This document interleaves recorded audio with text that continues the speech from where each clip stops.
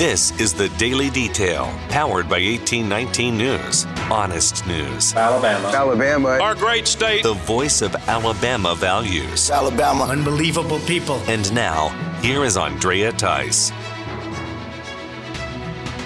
One of Alabama's state senators is now indicating that potentially the state legislature could wade into the area of athletics and religious accommodations. State Senator Chris Elliot was speaking with 1819's executive editor Jeff Poore on FM Talk 106.5 out of Mobile. Poore brought up the recent policy change that was made by the Alabama High School Athletic Association, in which the AHSAA decided to accommodate a team from Oakwood Academy that did not want to compete against another team on the day that they would normally attend church services. Before this policy change, however, the AHSAA was not so accommodating and would have considered it a forfeiture of the game. Here is State Senator Chris Elliot commenting when it comes to the AHSAA. This entity has caused too much pain for too long, and we are going to help them help themselves so that we don't end up in these ineligible player situations. We're going to work with them if they want to try to address those types of issues. The Oakwood Academy situation was a no-brainer. It's one they got a lot of press on from all sides. It was a bad decision. It was a bad policy. I'm glad they've corrected it. I hope they continue that trend and are willing to continue to work with me as I represent my constituents and Alabamians across the state who have serious heartburn with both the way and the manner in which the Alabama High School Athletic Association deals with student athletes. Not only will Alabamians be voting on major state leadership positions this coming November, like governor and state attorney general, but they'll also be voting on a series of amendments. There will be 10 statewide amendments to consider on the ballot on November 8th. From Anaya's law, which tightens up on bail that's given or denied to those with a violent criminal history, to expansion of broadband in counties and municipalities, to changing language in the adoption process of a family, to restructuring the order of articles and sections of the Alabama Constitution. 1819's Erica Thomas wrote up a description and explanation of all the 10 amendments that'll be on the ballot. You can read more about that by going to the 1819 News website. An Alabama man living in Geneva County is under arrest for interfering with government operations. Pointing lights and lasers at military aircraft is a federal crime. In the past couple of weeks, both state helicopters and military training helicopters were dealing with laser lights being shined from the same area near County Road 9 in Slocum. Police then created a stakeout near that area, and Kevin Neslin was then taken into custody. Authorities say that Neslin had a black object in his hand when they approached him, which he tried to hide, but it turned out it was both a flashlight and a handheld laser. NASCAR driver Jordan Anderson is recovering from second-degree burns after a spin-out on the track on Saturday at the Talladega Superspeedway. Anderson was running in fourth place when the spin-out occurred. His truck hit the interior wall of the track and then flames began to emerge from the engine. Anderson was able to get out on his own accord, but he then had to be airlifted to a Birmingham hospital and has since been released. First, a Trussville City School principal was put on administrative leave. Now, the school system superintendent, Patty Neal, is on a 60-day paid absence. The two administrative leaves come as a result of parental outrage that a student created a death list of other students at one of the Trussville schools and that a handful of administrators knew about that list but did not notify authorities or parents for almost a year. A meeting of the Trussville School Board was held just before this past weekend. It resulted in the decision to also hold Superintendent Neal responsible for this failure to act. WBMA News was at that school meeting to catch one of the parents expressing frustration that Neal did not even attend the school board meeting.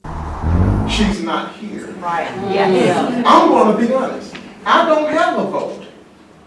But in the most critical moment of this school system, and you are absent, to me, the vote has already been made. Yeah. Assistant Superintendent Jim Kirkland will temporarily step in as acting superintendent. Speaking of schools, here's part 2 of a conversation that the Daily Detail had with Pat Ellis of the Eagle Forum of Alabama. We discussed the federal sex education curriculum that is being pushed into schools, including Alabama, that introduces objectionable topics that parents may not want their children learning about at an early age. Andrea, if you get a chance to read these, analysis, definitely they are violating child obscenity laws. The FCC, if this was on the airwaves, they would come down on whoever would promote this stuff to children. It's really beyond the pale. No, you're absolutely right. Just that little bit of a video that I saw that was in the article by Craig Monger, I was like, this is animated pornography. Exactly. And that's another thing, really is a worldwide movement. UNESCO is part of it. That's an arm of the United Nations. And then, of course, we have SECUS in the United States, which is the Sexual Education Information Education Council of the United States. They're a nonprofit. They're pushing this agenda. In the article, I mentioned the CDC. I talk about the White House proclamation by Joe Biden pushing this type of agenda. There was a time when we just had to worry about the popular culture, movies, television, that type of thing. Now we have to worry about our own government pushing this agenda on families and children. And that's, just a bridge too far. I think it's time for our legislators, both on the national level, to stop funding these type of programs. And on the state level, I'd love to see some hearings to, really uncover this and make parents aware of what's happening in schools. For more in-depth stories affecting the state of Alabama, go to 1819news.com. In national news, the death toll in Florida as a result of Hurricane Ian is currently at 49. Many along the west coast of that state are still separated from the main areas due to the flooding and washed-out roads. They're also without water, electricity, or cell phone service. The largest barrier island off of Florida is Pine Island, and that area had its primary bridge completely destroyed. That island can only be accessed by air or water. Major damage was also seen in the states of South and North Carolina, where the storm also hit after making landfall first in Florida. Vice President Kamala Harris spoke over the weekend about recovery efforts in states that have been affected by the hurricane. Harris has drawn a lot of reaction from different people who heard her speak at a women's leadership forum in which she seemed to link a person's race and ethnicity on whether or not they got federal relief and recovery assistance. It is our lowest income communities and our communities of color that are most impacted by these extreme conditions and impacted by issues that are not of their own making. And so absolutely. And so we have to address this in a way that is about giving resources based on equity, understanding that we fight for equality, but we also need to fight for equity, understanding not everyone starts out at the same place. And if we want people to be in an equal place, sometimes we have to take into account those disparities and do that work. The director for the Federal Emergency Management Agency, known as FEMA, is Deanne Criswell. Well, she was asked to clarify about Harris's comments while speaking on CBS this past Sunday. So these people that need our help the most are going to be able to access the help that we offer. I know that the vice president and the president, they share these same values. And again, I was on the ground Friday and Saturday, and I committed to the governor then that we are going to provide assistance to all Floridians because we know that there are people that are just completely devastated from this storm. We are going to be there to support everybody that needs help. But just to be clear here, the senator said the vice president's comments were about if you have a different skin color, you're going to get relief. How do you respond to that? Yeah, again, Margaret, our programs support everybody. I would say I believe some of the things the vice president was talking about are the long-term recovery and rebuilding these communities to be able to withstand disasters so they can have less impact. We're going to support all communities. I committed that to the governor. I commit to you right here that all Floridians are going to be able to get the help that is available to them through our programs. And the spokesperson for Florida Governor Ron DeSantis took to Twitter following the VP's comments. Christina Pushaw tweeted out that Harris's rhetoric is causing undue panic and must be cleared up. She said that FEMA will assist any and all Floridians regardless of their race or background. President Joe Biden also made comments following Hurricane Ian. This time he called a rescue swimmer with the U.S. Coast Guard to praise him for saving so many lives during that storm.